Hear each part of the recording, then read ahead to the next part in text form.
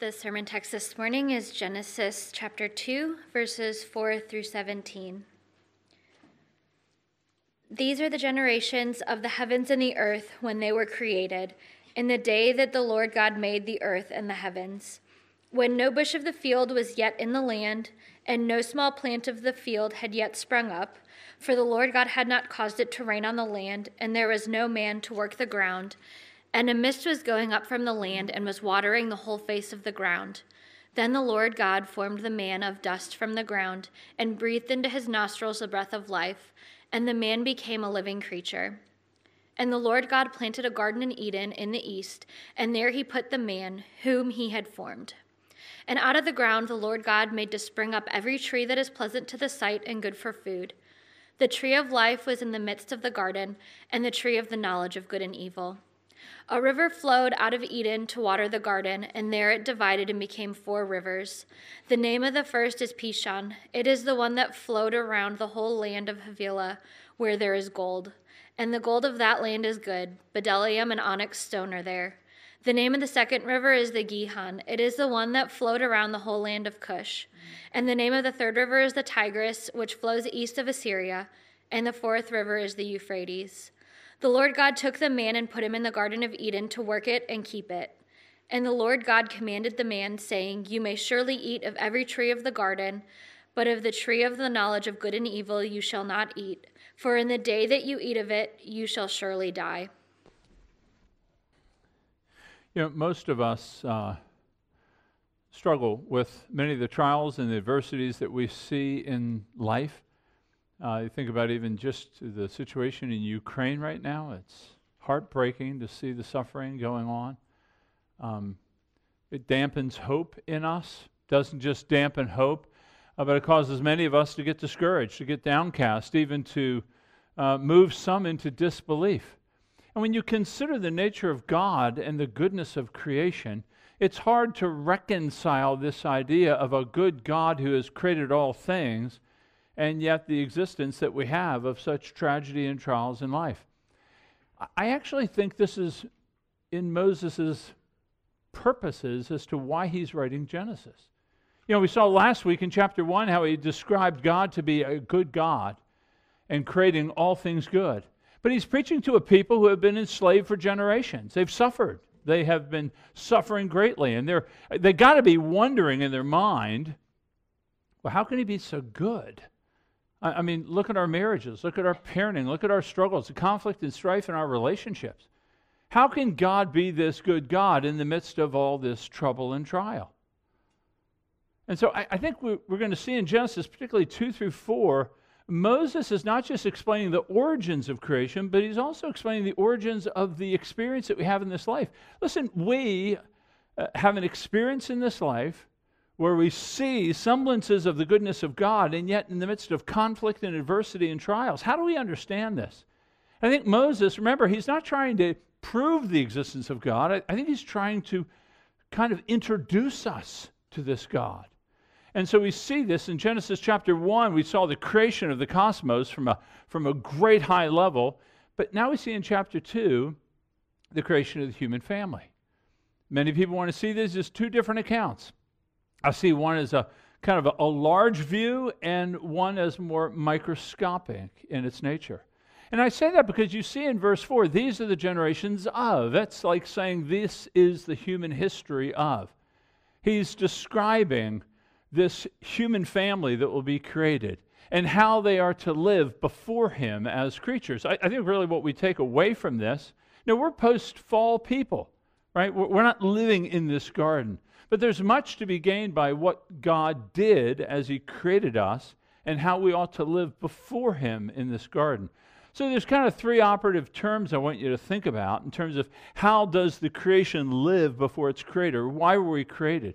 The first one is we were created to be living in a dependence on God, dependence.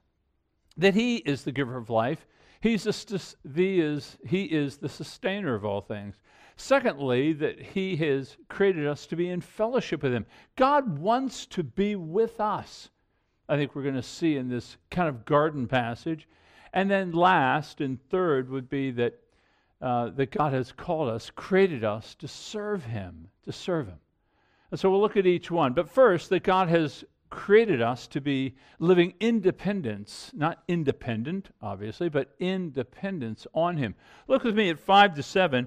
When no bush of the field was yet in the land, and no small plant of the field had yet sprung up, for the Lord God had not caused it to rain on the land, and there was no man to work the ground, and a mist was going up from the land and was watering the whole face of the earth, and the Lord God formed the man of dust from the ground, and breathed into his nostrils the breath of life, and the man became a living creature. So 5 and 6, a big debate about how to relate that to the beginning of creation.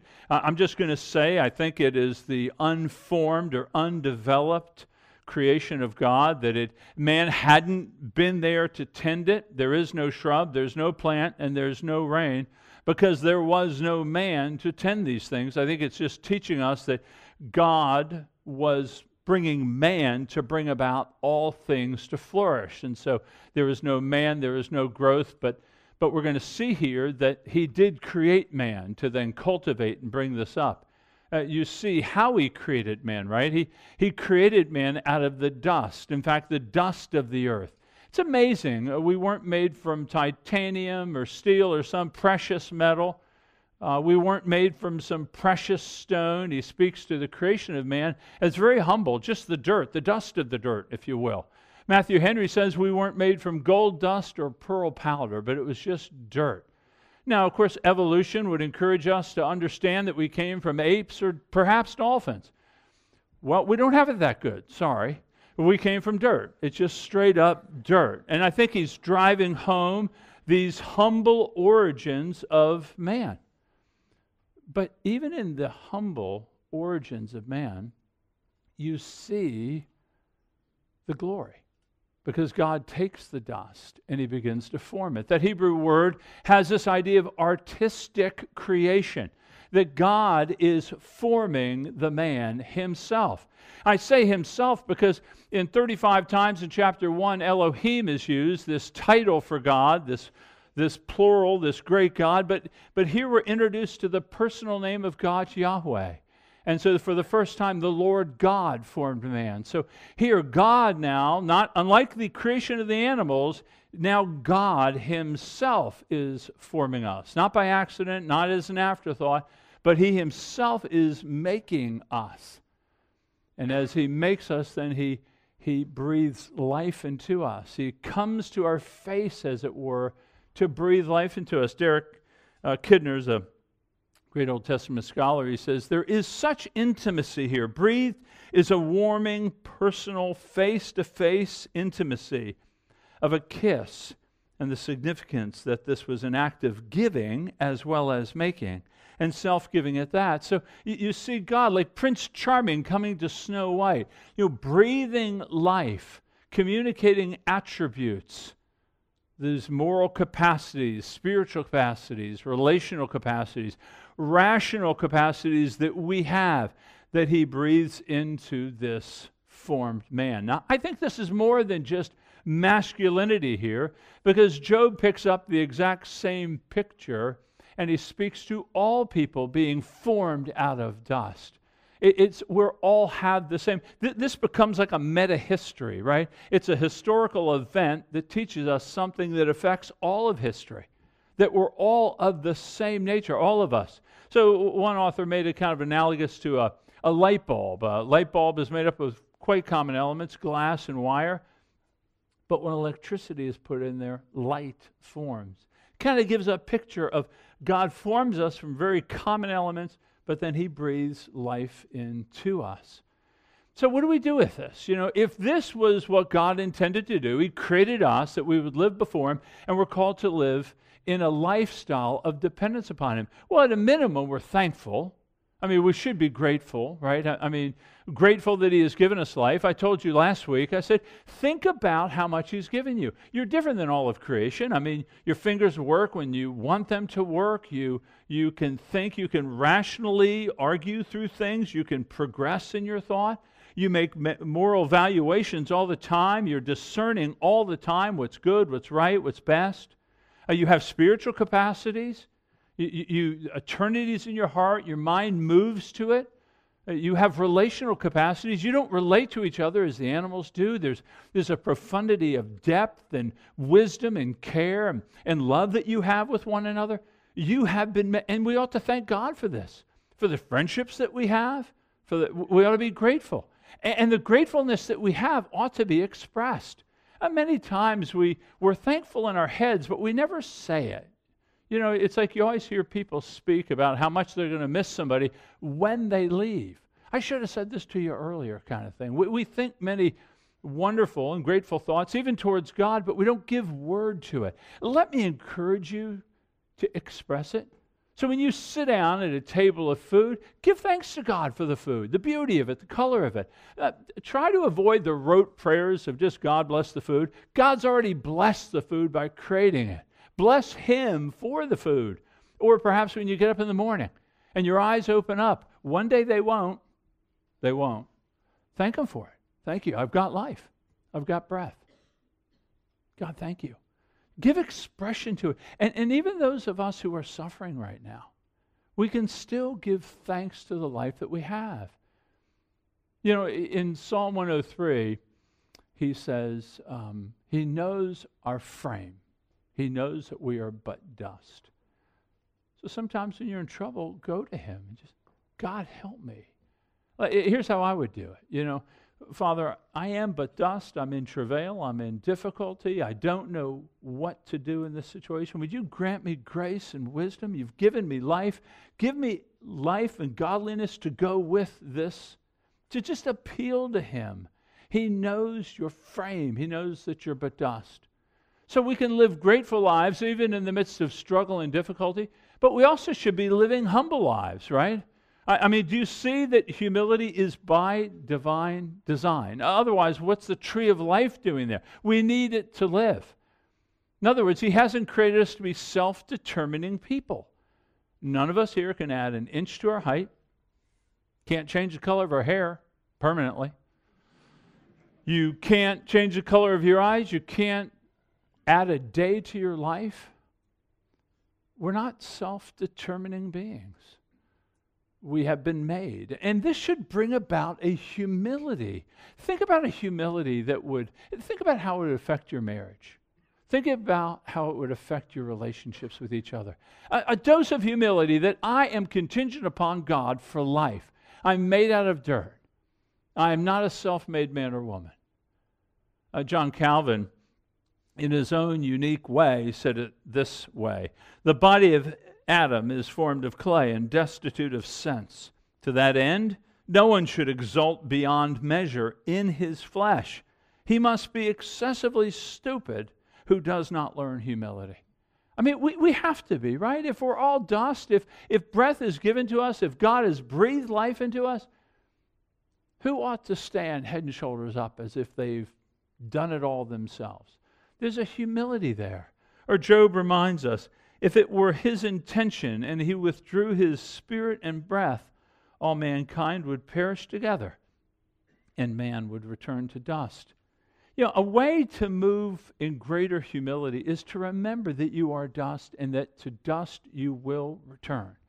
We're going to see that in a few weeks. To dust you'll return. There is no tree of life for us to go to. There is no fountain of youth to be discovered. You know, when David wrote Psalm 23, and he said, though I walk through the valley of the shadow of death, I'll fear no evil. This valley of the shadow of death, you don't go there when you get a cancer diagnosis and you're stage 4 and you got 6 months to live. We are born in the valley of death. And we're going to die in the valley of death, and we're going to spend all our days in that valley, where that shadow of death casts its shadow over all of us. You know, this isn't to be intimidating. This is just a wake-up call to reality. You know, in 1977, a rock group called Kansas wrote Dust in the Wind. It's an incredible song, just dust in the wind. That's what we are. We're this dust in the wind. Glorious because God has fashioned us into His own image. And yet, to remember that we're dust. This is the beauty of aging. That's what I keep telling myself, at least. But the gray hair, the knees that don't function as well, just the body God gently reminding you, you've come from dust and you're moving towards dust. And we be fools when we look in the mirror to not see that. It shouldn't intimidate us, shouldn't cause us to wring our hands with fear and anxiety. It's just a wake-up call, just a call to humility, a call to recognize God. Every day actually is in your hands, and I thank you for it. So this might be a point of repentance for us. If we have kind of claimed a higher status from the brethren because of what we've done or what we've become or what we hope to do, may we be humbled. May we humble ourselves under God's mighty hand, that He may lift us up in due time. But it is a point that within the redeemed, humility should be a mark that we bear in our conversations, in our relationships, in our approach to people. This, I live the way I'm supposed to live before my Creator, even in this post-fall world, is marked by humility. Boy, wouldn't it change the face? Think about all the relational groups that you have, and if everybody drunk deeply from humility, wouldn't the relationships just get sweeter? But not just live in dependence. He gives us another thing, to live in fellowship with God. And this is what you see in 8 to 14. Look with me at 8 to 9. And the Lord God planted a garden in Eden in the east, and there He put the man whom He had formed. And out of the ground the Lord God made to spring up every tree that is pleasant to the sight, and good for food. The tree of life was in the midst of the garden, and the tree of the knowledge of good and evil. This is really quite interesting. You know, many people, I don't think this is a mythological garden. I believe by faith that the historical garden here, we have two known rivers, the Tigris and the Euphrates. We don't know the other two. It is mysterious. I won't be like a lot of those preachers that will put a map here and show you where it could kind of be in some corner of a rock. I don't know where it is. It's mystery. You know, there's a lot of mysteries, right? We don't know where the ark landed, or at least we didn't know it until we discovered over it in Kentucky. But we don't know these mysteries. There are mysteries. I don't want you to hear that as a cop-out for us, as if we can read the Scriptures and know everything there is to know. No, I just said we're dependent. So contingent people will have to embrace the reality of mysteries. What I want you to see, though, in this garden, as Emily read, is that He created every tree good for sight. He created every tree that was good for food. I want you to see the kindness of God here in His provision. Every tree was created. I mean, this is incredible. I mean, think about it. The precious metals, the beautiful trees, the perfuming trees, these trees that kind of just make life sweet, the birds of the air, the fish of the sea. He created them. In other words, this creation is not a Spartan creation. This isn't a kind of, hey, you need these things and this is what I'm going to make. He goes well beyond all those things. He's a very generous God in all that He has made. I mean, all the things. It's like a paradise fit for a king. And so He made a king, and He put him into the paradise. He put the man in the paradise. Now, there's two Hebrew words for put, one in verse 8 and one in verse 15. The one in verse 15 kind of lends its shadow. The word put actually means to rest. Same word used in the seventh day when God rested. You remember that day because there was no evening and there was no morning. In other words, God's rest now is eternal. And He wants us to enjoy a rest with Him, a rest where we can fellowship with Him, where we can know Him, or as it says, walk in the cool of the day. God's intention for us was to enjoy Him. This triune God, enjoying the community within itself, is inviting us to share in it with Him. But we don't, do we? We don't have that same intimacy now because of the fall. But I want you to see that God's graciousness went beyond just His intention. He intended it and created it, and we lost it. But you notice as we go through Scriptures and as we go through these books of the Bible that God was not thwarted by our sin. He did dwell with us as we with Him in this garden. We removed ourselves by our moral autonomy, but you notice that God gives Moses the pattern for a tabernacle. And when you read about the details of the tabernacle, which there are quite a few, you'll see some of the same things that were in the garden in the tabernacle, the onyx stones, bdellium. Why is that? Is God not communicating to us that, no, though you've sinned, I still desire to dwell with you? And so I'm going to come among the people, not in the same measure, but God dwells in the pillar of cloud, the pillar of fire, by day and by night. But then this tabernacle becomes a temple, a permanent place where we can dwell with God. God wants us to come to Him and dwell with Him and enjoy Him, to be reconciled to Him. And then, of course, this temple is entered by one named Jesus. Remember how we talked about in John 1, in the beginning was the Word? And then if you go to verse 14, and the Word became flesh, the incarnation, and dwelt among us. That Greek word for dwelt, the Hebrew word, is He tabernacled among us. So again, John's drawing our minds. This is God's presence now coming within us because God desires to be with us and to enjoy Him. But then you shouldn't be surprised that in Revelation 22, you find a garden again. And the garden has a tree of life. And in that tree of life, in that garden, God says, it's finished, it's done, rest. You see it bookended beautifully that God is moving to have us be with Him, to dwell with Him. Do you see God pursuing you? I mean, do you see that God, we look at ourselves and we just say, He's got to be disappointed in me. And why would He want anything to do with me? And we just move ourselves out. We do it in families. We do it in the faith. He's disappointed in me. He doesn't, I got to get better, and then He'll want to be with me. You don't see that in Scripture. You see God always pursuing. He is the hound of heaven. He just keeps like hunting us to keep moving towards us to be with us. He's created this earth, this garden for us. It's a fallen garden, no doubt about that. But He's created it so that we'd see Him and we'd see His goodness. You know, let me just trying to encouraging you to see this. Use creation not as an object of worship, but as a means of worship. I mean, look at creation. Jesus tells us to consider the birds of the air, He says, consider the flowers of the field. Jesus instructs us to look at creation and see the heavenly kind nature of our Father. I mean, you can see the foods you eat, the relationships you enjoy, even down to sunrises and sunsets. You know, I've told you 100 times how much I love the sunrise at the beach because you get to see the sun, you know, kind of come out of the water. I know it doesn't. It looks like it does. It comes out of the water, and you just kind of look at it. Now, I remember I was reading a blogger that just was giving thanks that God didn't make sunrises and sunsets kind of instantaneous. He said, boom, it just happens. But there's a progression to it. We can enjoy it. And so when I'm looking at the sun coming up, it's amazing when it finally breaks the surface of the water, visually, the people on the beach will stop and they just look. Now, I know they're not worshiping God, but I think they're overwhelmed with the nature.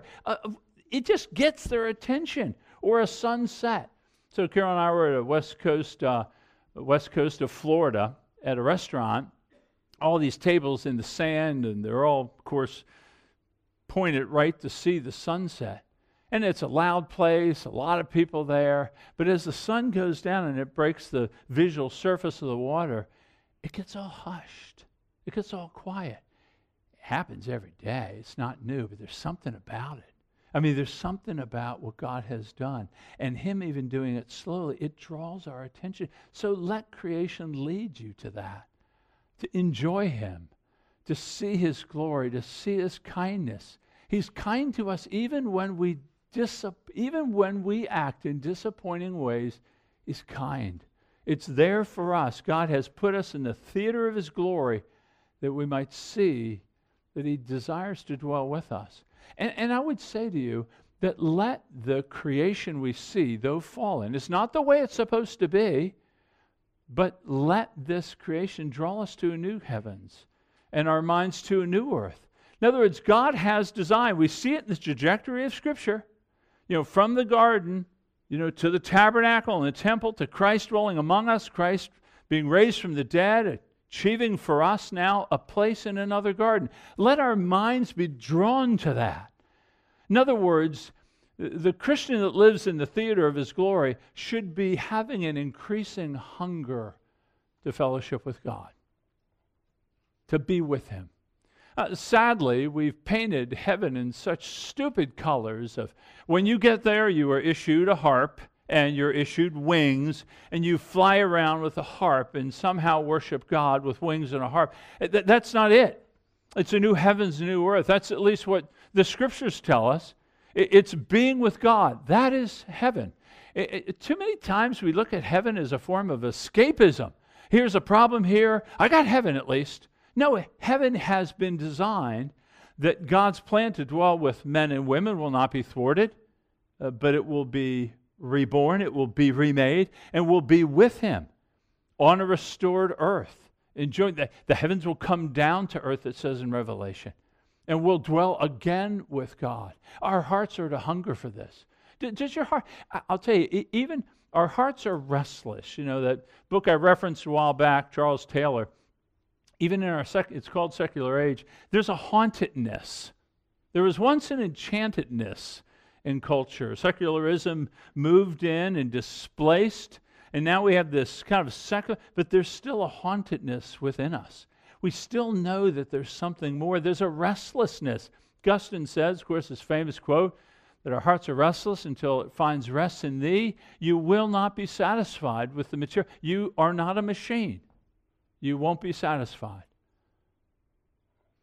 In fact, J.R. Tolkien says this, we all long for Eden, and we're constantly glimpsing it, our whole nature at its best and least corrupted, its gentlest and most human, is still soaked with a sense of exile. We know that there's something more.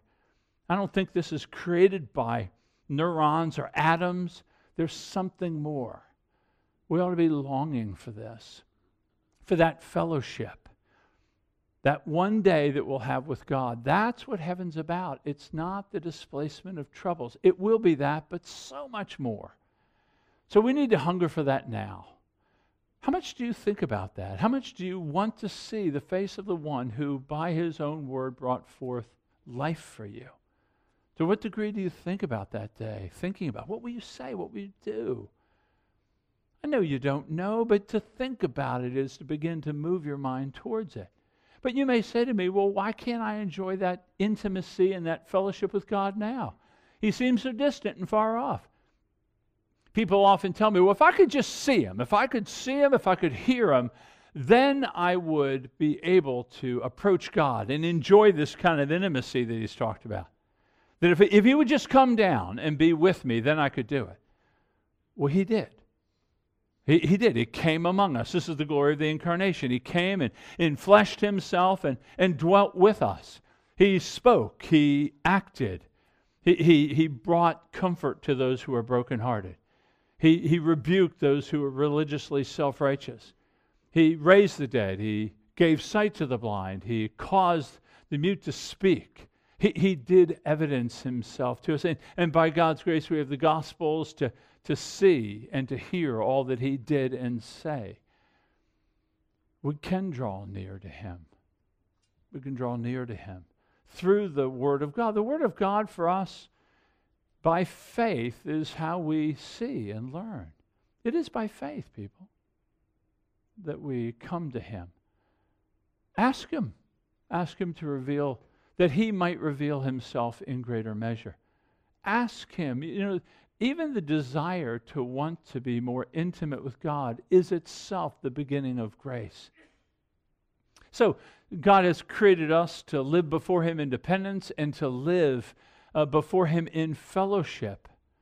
If you struggle with that or you need more help, please speak to a member of this church or speak to one of the elders or leaders. I encourage you. But then thirdly, you see that He has created us to serve Him. Look with me back at 15 to 17. He says, the Lord God took the man and put him in the Garden of Eden to work it and keep it. And the Lord God commanded the man, saying, you shall surely eat of every tree in the garden, but of the tree of knowledge of good and evil you shall not eat, for in the day that you eat of it you will surely die.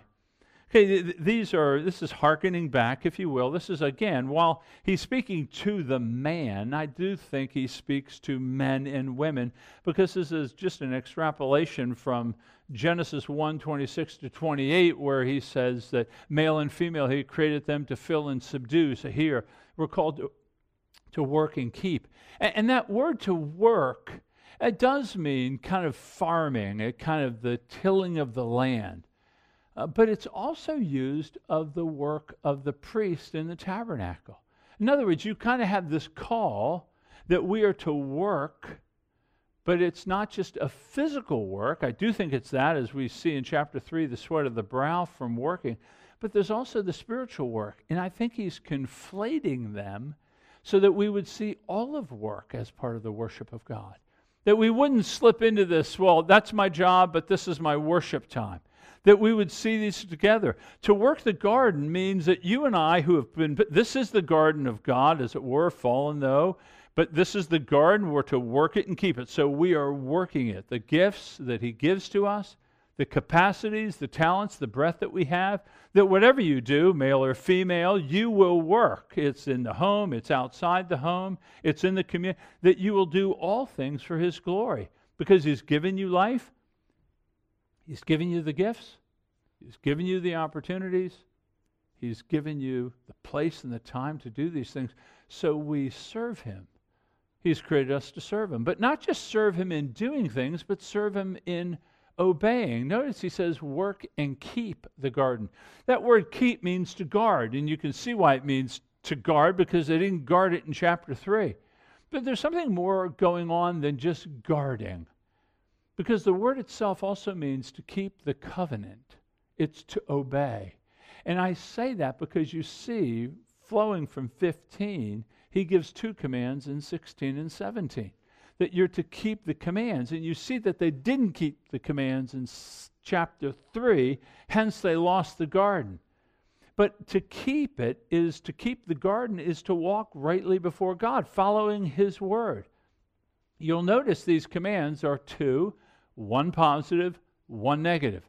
The positive command is again to remind us of his generosity, where he says that you shall eat from any tree in the garden. It's amazing that we read that. Now, don't just pause with me for a minute. So he says you can eat from any tree in the garden. You and I just pass right over that to that one that we can't eat. We focus on the one tree. Well, that's the tree of knowledge of good and evil, and you can't touch that one. Do you know how silly that is? So if let's say I owned a huge car dealership, 10,000 cars out there, all new, all beautiful, all good to the sight, all wonderful to drive, let's just say. And I bring you and I say, hey, any car you want out there is yours. This one right here, it's mine. I don't want you to have that one. But all these other cars that you can have, whatever you want. Can you imagine if someone says, well, forget it then. I mean, I'm going to another dealership. I'm not going to go to yours. I mean, you won't give me this. I mean, do you know how silly that seems? God is showing this massive generosity to us. And yet, it's to teach us that his commands are good for us. He gives good commands. Now, there is this negative command, no doubt. He says, don't eat from the tree. And if you do, you're going to die. The service we render to God is our obedience. There is this call to obey God. And he's showing us that to not obey God brings about, it's to invite disaster.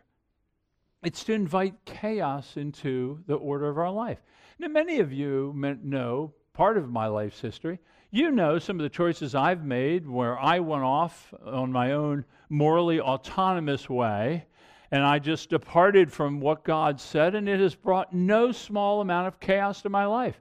By God's grace, I stand here accepting the fact that I've been forgiven in Christ, but I still have the memories, I still have all the examples you may need, that when you don't, when you walk in moral autonomy from God, it is to invite disaster. And I have examples, many sadly, to tell you.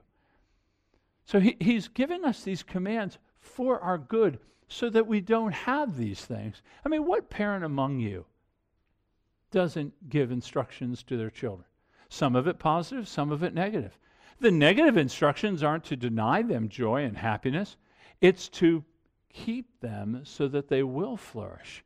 I mean, your negative commands regarding driving or behaving or making choices. Those are for the good, are they not? So, I mean, you'd hate for your children to say, that even that negative instruction, you intend it for good, and so does God. So God is here calling us not just to live before Him in humility, recognizing He's the Creator giving us life, and we ought to live in a dependence before God. And we're not just created to be in dependence, but also to be in fellowship with God as a creature to a Creator. But we're also called to serve God. And we serve God by living our lives for His glory and walking according to His Word. So think of how this last point will turn your lives upside down. Too many of us live this kind of dichotomous life. There's sacred and there's secular. There's church on Sunday and there's God, there's Bible reading, but there's work to be done at the office. And you know what? If I want to get ahead, it's a dog-eat-dog world out there, and so I got to go start eating some dogs kind of thing. And what he's saying is there's no divide here. If this is God's world, and if you are God's people, and if He's given you life and breath, and He's given you moral capacities, and He's given you the gifts that you have and the opportunities that you have, then what part of your life is not under God's authority and joy? I mean, how can we go to the office and think we're going to behave one way, but we're going to go to church and treat our relationships differently? I mean, there ought to be that tension that you feel. The kindness that you exhibit here ought to be exhibited in the office.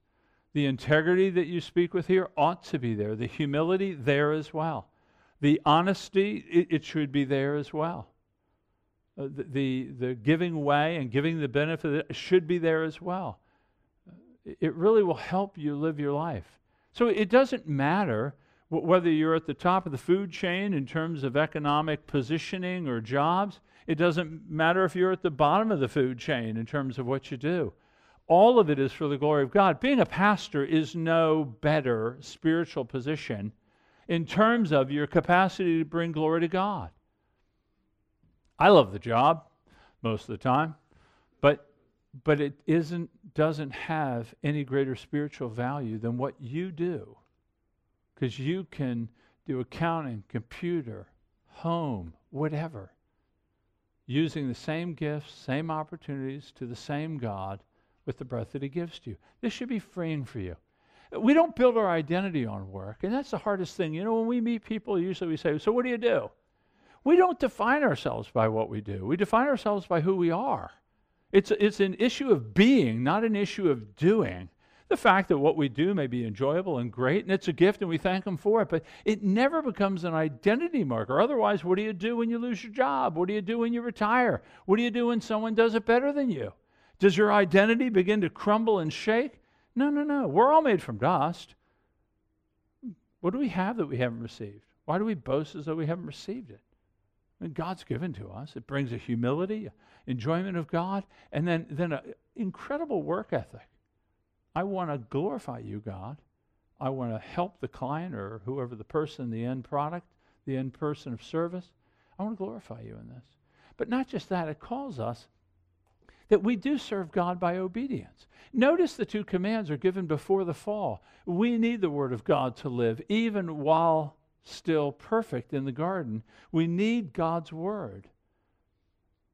That tree of the knowledge of good and evil, we'll get into that in a few weeks, but I would just say this, that it is there kind of as a test. Will you find God satisfying alone? Will you walk according to His Word? And we found quickly the first parents did not. I think what Moses is doing here, remember now, he's trying to explain why we exist in this context. How can God be good, and yet we live in this world of chaos and disorder? But it all was order, but now it's not ordered. How? Well, we're going to get to that, but I think Moses is already sowing the seeds of, we need another Adam to come. Because we already know we can't do this. We already know that we want to be morally autonomous, that we don't want to submit to God, that we love God for all the good that He does, but let me take it and run. And so he's sowing the seeds in our mind. We're going to need another Adam to come like us, but different. one that will say to do the will of the Father is my food. It's interesting when Jesus is tempted by Satan in Matthew 4. He says, Jesus answered, it's written, man does not live on bread alone, but on every word that comes from the mouth of God. It's interesting how the first Adam fell by food, and here this one doesn't fall by food, but he walks in obedience, finding God satisfying.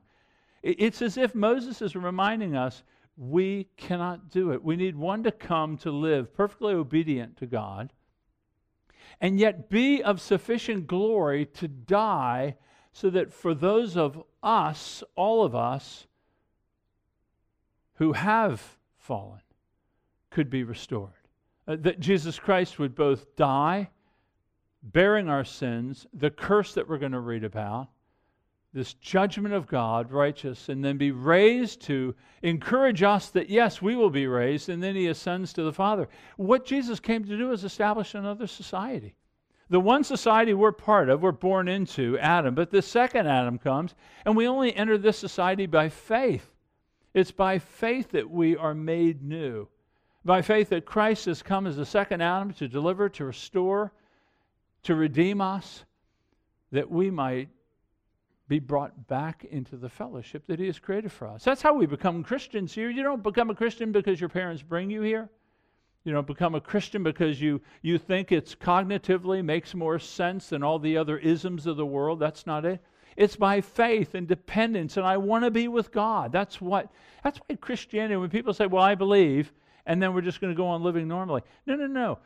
To really believe, it brings about a humility because you realize, wow, I am of flesh and I have fallen and yet I've been saved. I want to see the one that has been with me. I want to live for the one. That's why Christianity should always be quite external. It may begin inwardly, we're born again, but then it comes straight out. But it's by faith. So we see here, God has created us for this kind of living independence and humility with one another and before him. He's created us with this drive to be with him and he with us. And then in this life, even in a post-fall condition as us, even struggling against sin, we are yet living in a way that should be, and it may lead you to repentance, but to live in a way and serve in a way that will bring God glory. Because he has given you life. He's given it to you now. If it was his intention to withdraw your breath from you, we would return to dust. So let's just take a moment and ask God to make these things clear to us. Or if it's confusing or even hard to believe, then ask God to reveal himself. He's a big God. He can do it. If he chooses to do it today or tomorrow, that's what I pray. And then I'll pray for us in just a moment.